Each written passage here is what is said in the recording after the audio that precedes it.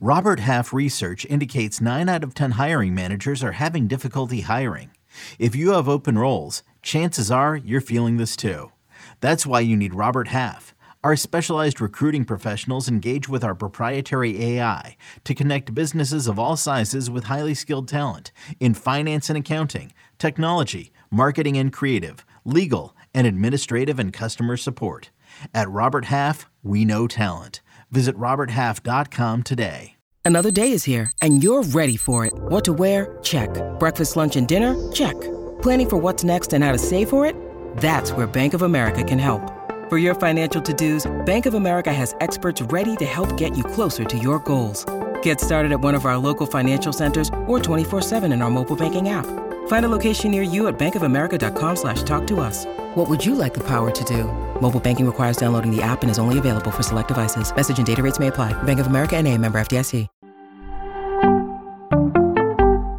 Andrew Abbott and Gavin Williams both pitched exceptionally well. Let's discuss on Fantasy Baseball Today in 5. Welcome into FBT in 5 on Wednesday, June 28th. I am Frank Sanford, joined by Scott White.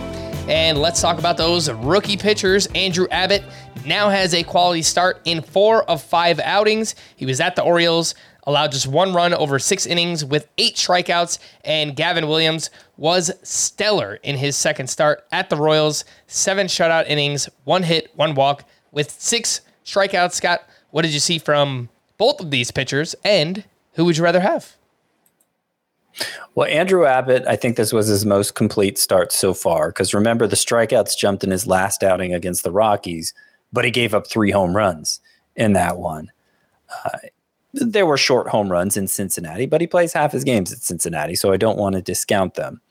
Still, overall, it's a positive development that Andrew Abbott is now getting strikeouts at a decent rate, because his strikeout rate in the minors is the only thing that made him a prospect.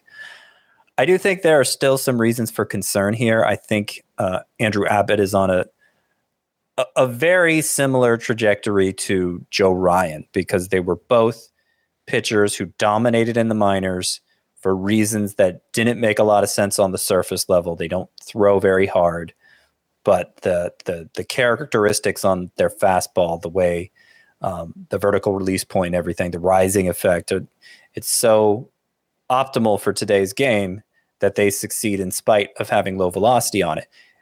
It's more or less translated to the majors for Joe Ryan. Joe Ryan has exceeded the scouting reports and continued to pitch well, even with questions about how that fastball is going to play.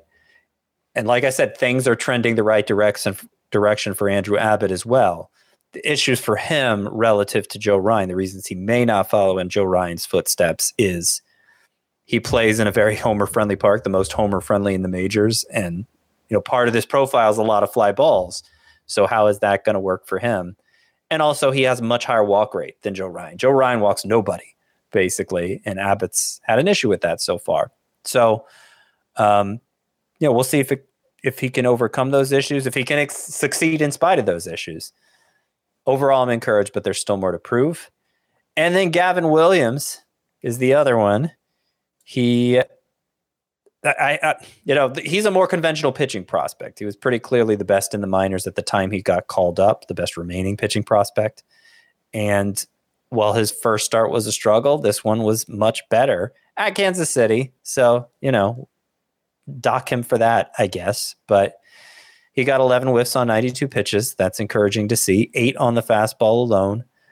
Threw it 62% of the time. I'd like to see him mix in the breaking balls, because those are really good pitches for Gavin Williams. If he can throw the slider and curveball more and rely on the fastball less, it'll probably make the fastball more effective, first of all.